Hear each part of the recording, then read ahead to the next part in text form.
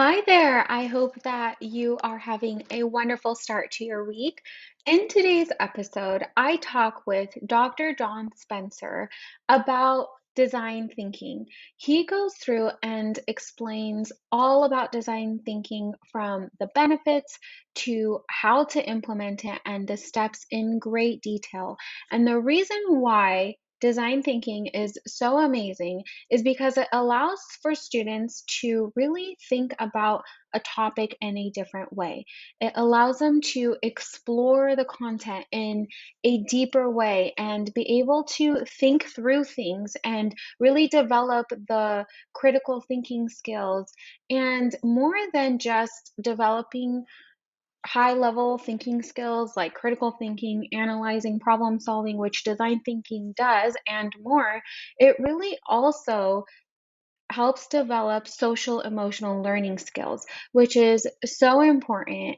And John goes through explaining how design thinking helps with social emotional learning skills. Dr. Spencer has a wide range of experience, and he talks about it in today's episode. But in addition to what he talks about, he is a frequent keynote and conference speaker, and he has shared his vision of future learning with White House Future Ready Summit in Washington, D.C. He's given a TED Talk.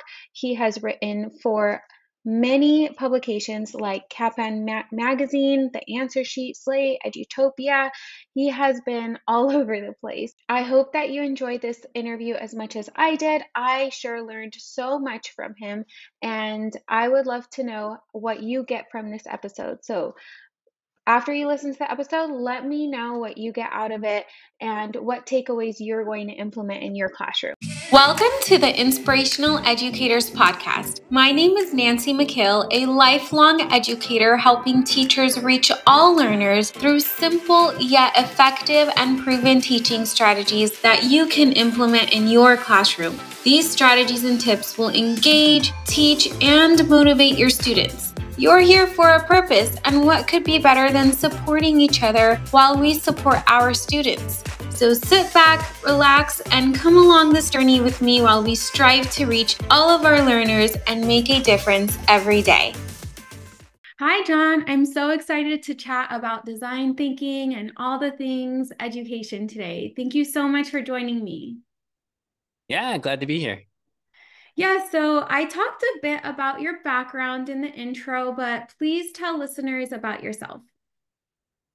Yeah, so I am a former middle school teacher. I taught, I feel like I taught every subject in middle school. I started out as a social studies teacher who also taught reading intervention, and then I taught self-contained, all subjects, all of the core subjects, to a group that was either ELL, gifted, or special ed.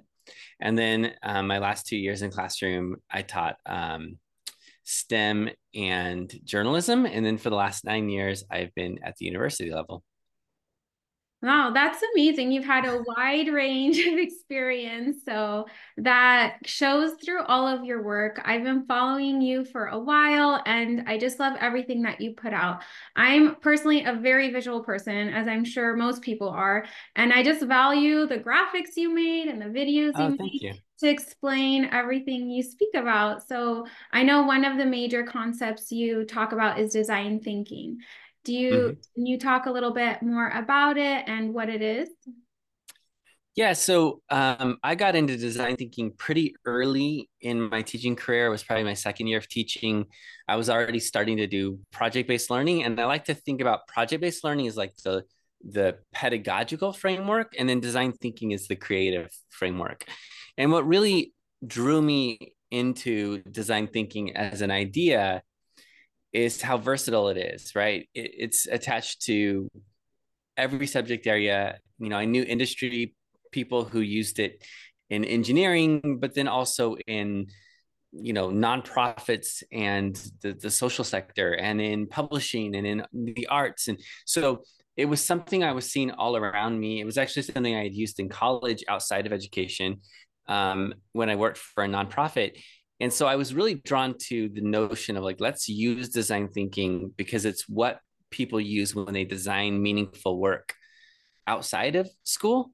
And what drew me the most was I loved the sense of empathy and humility, right? Like we're going to really focus on empathy, understanding our audience, designing with rather than just designing for. And then also, there's the permission to make mistakes, right? There's going to be a phase of revision where you work through lots of iterations. And I just felt like it was a good match for project-based learning. Yeah. And so really you're saying it's a skill that all people should develop, and Yeah. especially students, of course, but even adults, I think.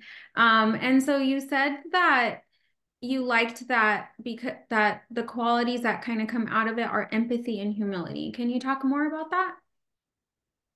Yeah. So one of the core ideas of design thinking is that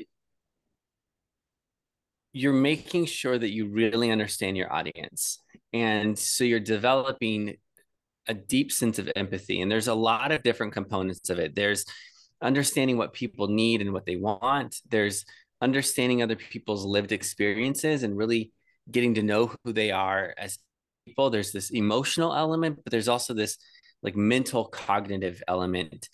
And it's just developing a deeper understanding of other people with the goal of creating something that's actually meaningful to others. And to me, that sense of like we're creating this for others, we're going to listen to others, we're going to pay attention is where that humility comes in. And you know, in an age of artificial intelligence and machine learning and all of these things that machines do well, one of the things that we will always need to be able to do as humans is be empathetic. And so I think it's developing that empathy that they'll need in a world of, you know, smart machines. Yeah. Yeah, that makes sense. And you put it beautifully because it does bring out, it's so much more than just, if we talk about it in terms of teaching it to our students and using it in the school, it's so much more than just teaching content. There are a lot of Mhm. values that come out of it. So I love that.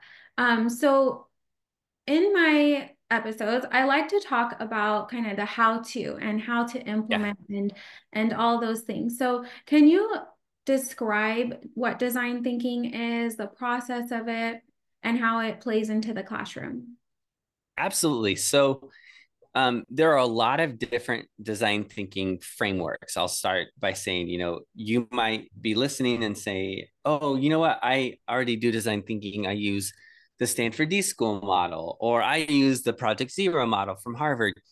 And so I'm going to describe the model that I co created with my friend and collaborator. We do a lot of work together, AJ Giuliani. And so we developed something for us that would be K-12 focused. We included a couple of things that we thought were really important that were maybe missing from some models, like inquiry, getting students asking questions, really doing research ahead of time before they come up with their concepts. And so we made some modifications and we created something. And so I'll just describe it if that's okay, Of the course. phases of it.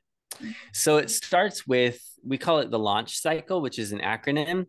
Um, L is look, listen, and learn. And so looking, listening, learning, that's all about awareness. That's your starting place. So what do I see? What do I notice? Um, who am I listening to? Um, and that's really starting with empathy. That's getting to know who your audience is. That's also getting to know the context that you're going for. If you're starting with a problem that you're trying to solve, it's really focusing on, you know, understanding, growing aware of a problem. And there's a lot of entry points. Sometimes you start with like, oh, we know we're going to film a documentary, and so let's get to know our topic and our audience. Or other times it's, you know, there's this problem in our community that we want to solve, and so let's focus on that. There's a lot of different entry places, but the goal is awareness, right? So look, listen, and learn. And when that happens, students begin to get a little bit excited, right? And as they get excited, you want to tap into their curiosity. So in this phase, the A stands for ask questions. And the goal is ask tons of questions, as many questions as you want. And it's just getting them to engage in that curiosity, asking questions about what they're going to create, about their audience, about the problems. any kind of research questions that they might have, and they just generate a massive list of questions. And in this phase, I really encourage teachers to not gatekeep the questions, right? Just let students get questions. And if they're off topic, it's okay. Sometimes they're going to ask questions that you won't use for research, but you'll use them later when they're creating their plans, when they're ideating, that kind of stuff. So the goal is just get as many questions as possible and to make students unafraid to ask questions. You can provide sentence stems for them. I always did that because I taught ELL, right? So supporting language. You can give sample questions. And then you move into the U, and U is understanding the process or problem. And the understanding is where they're going to develop that background knowledge. The understanding, so again, you look, listen, and learn, ask tons of questions, now understand. And the understanding is all about research. The research could be articles that they read, it could be interviews they do with experts, it could be observations, it could be needs assessments with the community, it could be, interviews with stakeholders. There's a lot of different, sometimes it's play, like they just play around with some items to see how they work. Sometimes it's an experiment that they do. And as they do that, they're going to build that background knowledge, and they're going to then move into navigate ideas. And so again, they started with looking, listen, and learn. They're asking questions, developing understanding. So the U is understanding. And now in navigate ideas, that's where they brainstorm and plan. And so in this phase, you really want them coming up with something original. We want it to be something that they are generating. I love Chris Lehman talks about the distinction between recipes and projects. We really want it to be not a recipe, right? We want it to be coming from the students' minds. And so they're going to navigate ideas. And once they have a plan of what they're going to create, then they are then going to move to the C, create a prototype. And so creating the prototype, it could be a digital prototype, it could be a physical model of something, but it could also be that they're designing a system, they're planning an event, they're doing a service project. There's a lot of different options in terms of what that C looks like, the creation piece. And then when that's done, they're going to naturally move into the H phase, and that's where they highlight and fix. And in this phase, they're really focusing on what's working with my prototype, what's not working. So if they're, creating podcasts, they're going to edit in this phase. They're going to change things. If they're doing a documentary, again, they've gone from storyboarding to filming to now they're editing, they're revising over and over again. If it's a STEM project, same thing, it's a physical model. So there's a lot of chances for that revision. And the goal here is the permission to make mistakes, right? And then once it's done, you move to the final phase where they're going to launch it to an authentic audience. So when they go through that, we call it a cycle because sometimes after they launch their work to an audience, they might build on it and go all the way back to look, listen, and learn again and cycle through it again and again. And that's the case of things like blogs, podcasts, certain STEM projects. Other times their launch is going to be the very end. And that's done. You might have a big community event. You might have something, with stakeholders, whatever it may be. And so that's the general sense of like how design thinking works. Yeah, and thank you for that. I was like vigorously taking notes. No, this is a great model, and I'm curious. Do teachers like pose a problem, or do they pose a content theme that the kids need to focus on, or like how do teachers go about this in the classroom?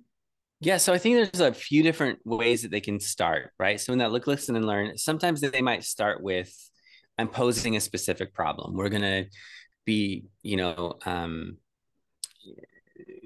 solving this. I'll give an example. There was a local one near where I live that we had lost our drinking water over the summer. And so they did a design thinking project with the question, what happened to our drinking water? And it turned out there was toxic algae related to climate change. It was a whole thing. On the other hand, you might say, it's not necessarily a problem. I'm going to give you an initial project in the form of, we are going to be filming a documentary on blank topic, or you're going to be blogging about this particular issue. So your starting place is whatever you want to give them that they'll build on. And so that starting place, again, it could be a problem, it could be a scenario, right? We're going to be designing inclusive playgrounds so that they're going to be playgrounds for everyone, including those with limited mobility or sensory issues, things like that. So there's a lot of starting places that you can do. And the teacher will just kind of present that. In those moments, they might start with a video that they give them. They might bring in an expert who talks about it. You might even have a class meeting where you talk about, okay, here's a general idea for the project, but what do you want to do? So there's a lot of flexibility for teachers in terms of how that works. Okay. And so this I see a lot of overlap with project-based learning. So, Uh-huh. and you said that design thinking kind of leads into project-based learning. Is that Mm-hmm. right? Yeah. Okay. And Yeah. so, So the way oh, go ahead. yeah, oh no, I was just gonna ask like how, like what is the major difference between the two? I know with you mentioned a few different scenarios with starting design thinking, which, Mhm. if you give like something that they would have to do, like you're going to create this rather than create something rather than maybe solve a problem, Mhm. that I know project-based learning is really about solving a problem, a real world Mhm. problem. So what would be the major differences between the two?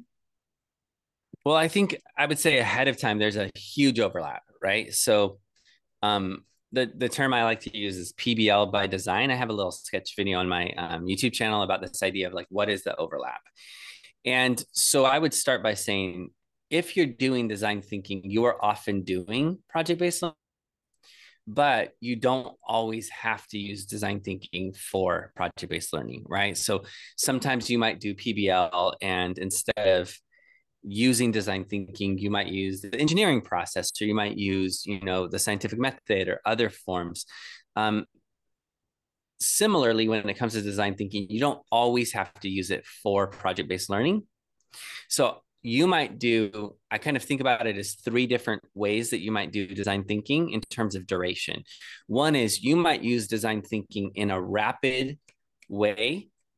And in that way, you do a design sprint. And so I love this as like a 90-minute activity to get kids to understand design thinking, where there's a little less of the empathy, a little less of the launch, but they're going to work through all of those phases of design thinking in a fast way, right? It could be building, a bridge, creating a roller coaster, like some kind of activity that they're going to do. We used to do PSAs that way, right? Where public service announcement, it's a quick 90-minute, sometimes 2 or 3 days tops type of activity. And then you might do a mini project, a week or 2 week long project that's design thinking, or you might do full scale PBL, something that's going to be 4 or 5 weeks, a lot longer, more in depth. And so I kind of think, you know, there's a time when you might do PBL and don't use design thinking, and that's okay. Um, Design thinking tends to be a little more structured. It tends to have phases, deadlines, those pieces. That's part of why I love using it in PBL. But for some people who do PBL, that's a little bit too rigid, and they just kind of want to introduce the project. For the next 3 weeks, go. Let's do this project. So for that reason, I kind of think of, it's possible to do design thinking and do it in other formats like a mini project or a sprint. And it's definitely possible to do PBL without doing design thinking. But I do think there's this beautiful overlap that happens when you kind of combine those at the same time. And so again, PBL is what you're doing in terms of a learning strategy. In terms of a creative strategy, you're using design thinking, and those two things are happening simultaneously.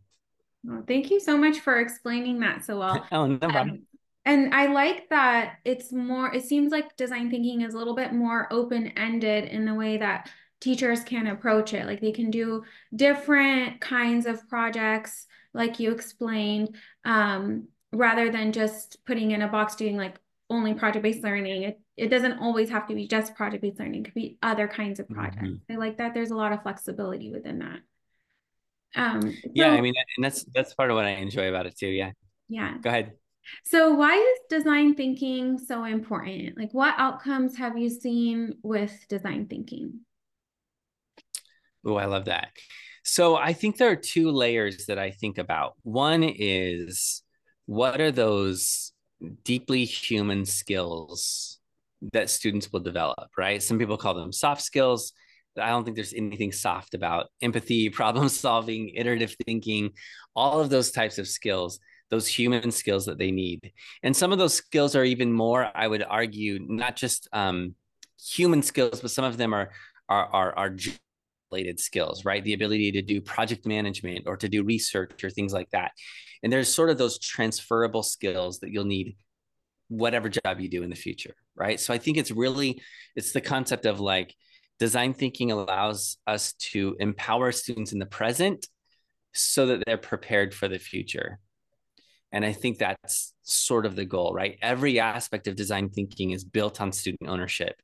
They're asking their own questions, they're doing their own research, they are doing their own project management, planning their projects, developing the roles, solving the conflict within a group together. They're doing self-assessments, peer assessments. It's really meant to be student-centered.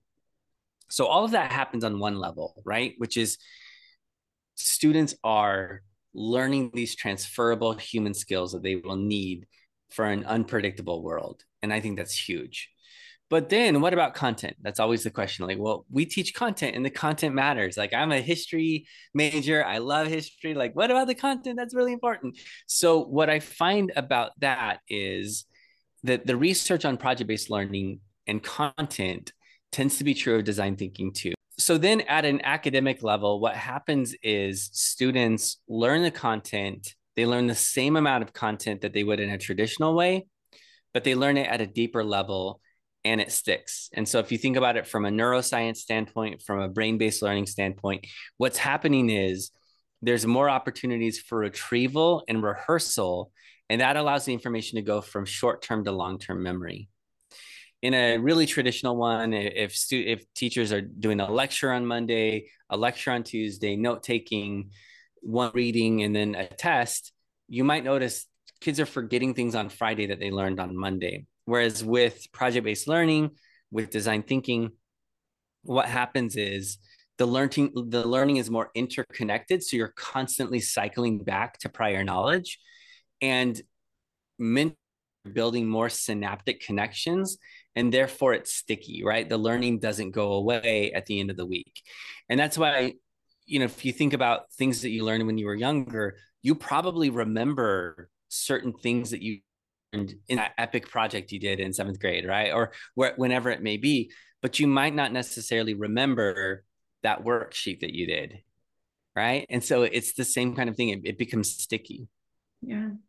Yeah. And so I know that I think for teachers across the board, their most precious thing is time, and making sure that they can plan and maximize their time, and of course, I think teachers in general tend to go over hours, but I'm sure they don't want to spend hours and hours of planning one project or process. So what would you say for a teacher to start implementing design thinking in their classroom, and how maybe it might take some time in the beginning, but then less time when students are actually working? What do you have to say for that?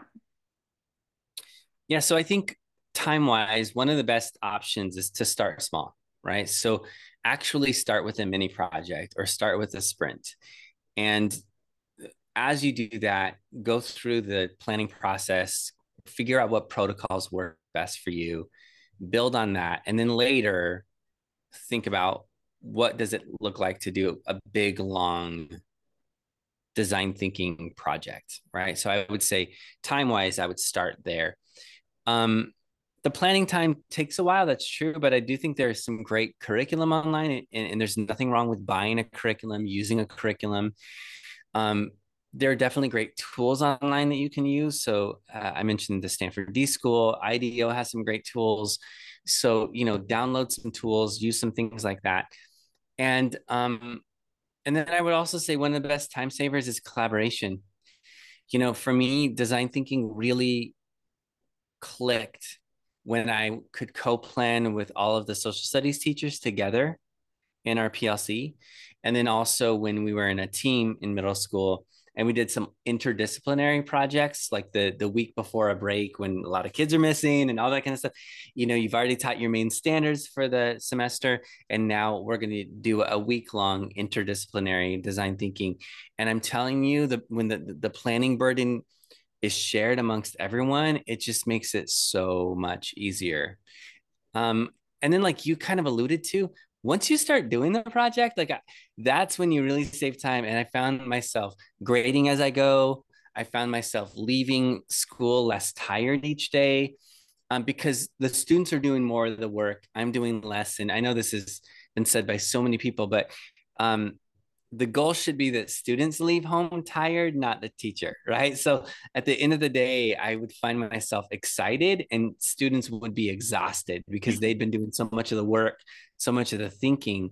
And I loved that aspect because I knew that meant they were learning. I wholeheartedly agree with you because the learning should be for the student. The students are the ones that are Mm-hmm. taking in the information, and they will remember what they're doing, like you said previously, way more Mm-hmm. than just filling out worksheets. And it's less work for the teacher. They don't have to fill out, you don't have to grade worksheets and make copies and all of that. The students are the ones Yeah.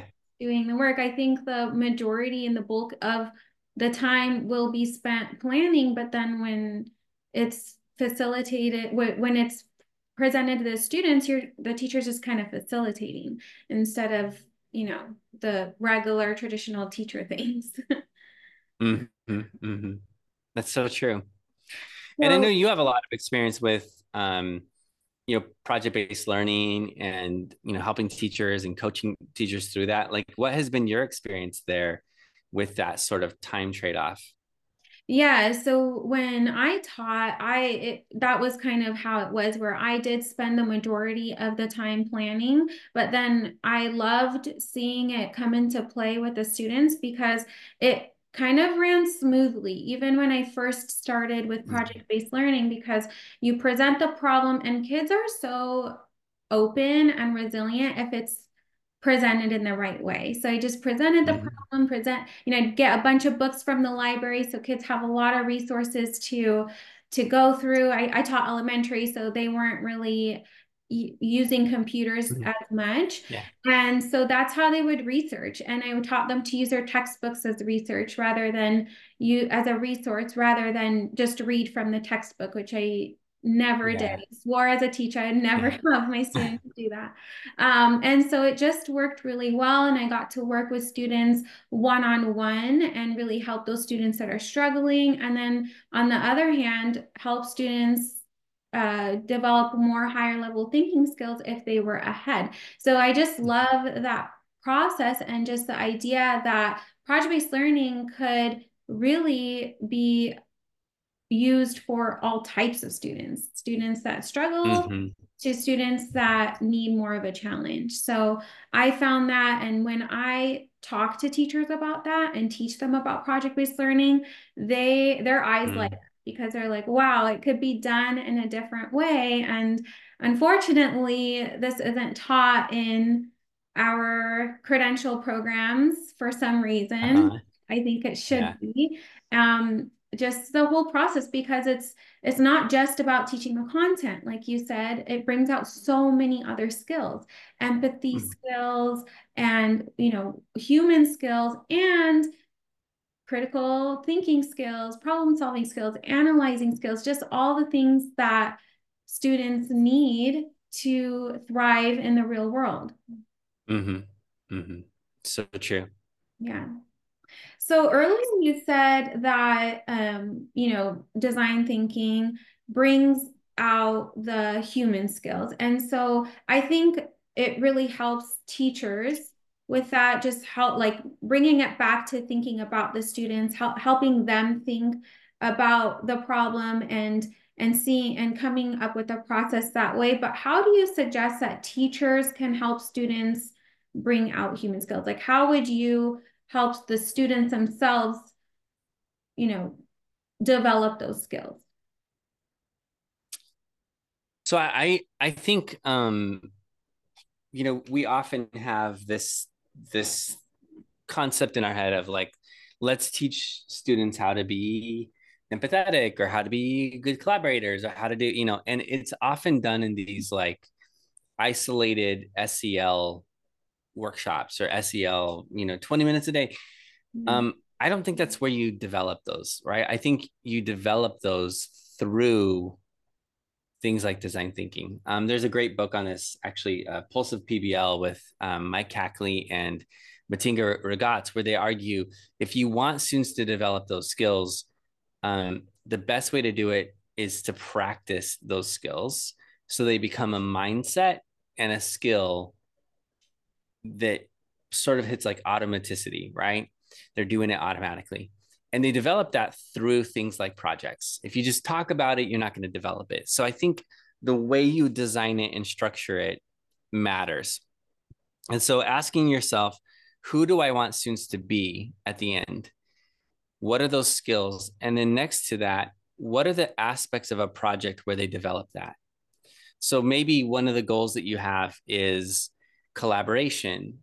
Well, where are they actually collaborating? Is, how do you make sure that when they're doing their research, they're not just on their own doing research or one person's doing all of it? So how do you build interdependence into it?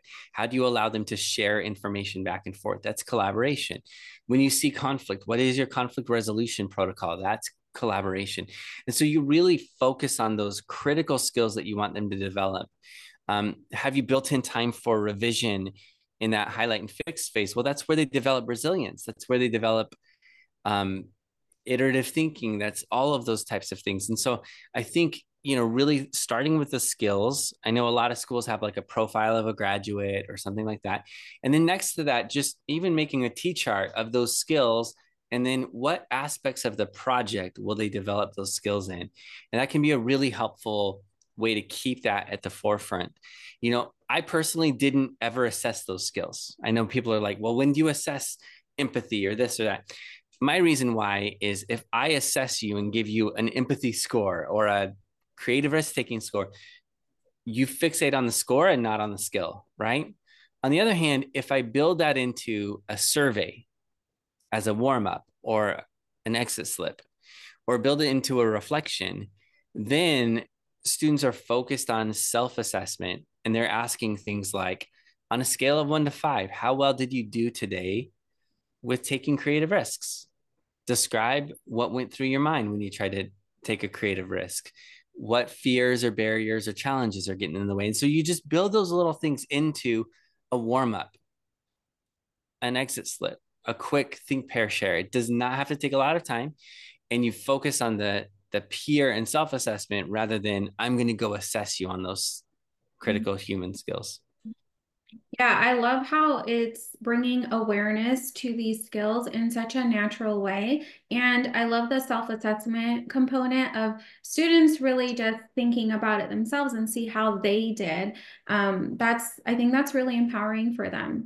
And so, so one thing that you're saying for teachers to do is not just really think about like the content skills, but really also 21st century skills and human skills, like have those as a goal as well. I just was going to say, and I think, if you ask teachers deep down inside, who do you want students to become? And what do you want them to learn? And if you ask parents and guardians and family members, they would say, I want them to be empathetic. I want them to be problem solvers, iterative thinkers, all those different things. And so just keeping that in the forefront, I think makes a huge difference. Yeah. Yeah. I think that's really important. And it's such a good point because really we do want our students to grow to be just good, kind people and really just develop those skills that will help them with real world scenarios. So I think that's a great point. So thank you so much for teaching us about design thinking and how it can serve students and teachers in such an empowering way. But before we go, I like to ask all my guests, what is an inspirational educator mean to you? Ooh, I love that.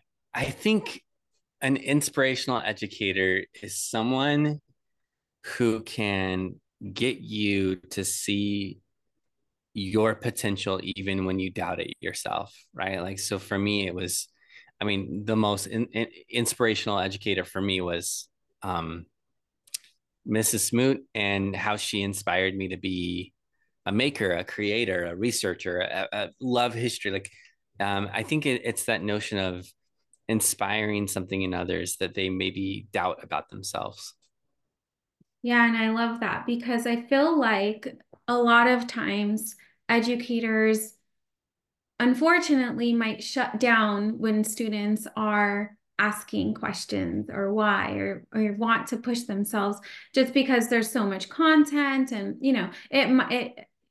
I'm sure there are always stories about that, but those educators that really can help students develop and help them shine and have that open-ended thought process and thinking. I think that's so powerful.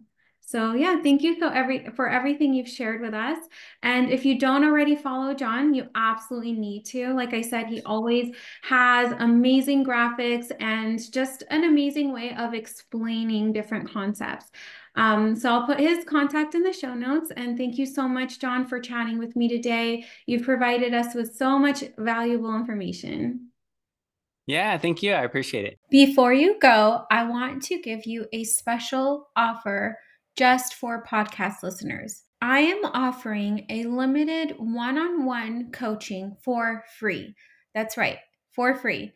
I am opening my coaching spots to work with teachers for one-on-one coaching to answer any questions on instructional practices that are effective for the classrooms and simple swaps that you can make to make a big difference that's specific to your classroom.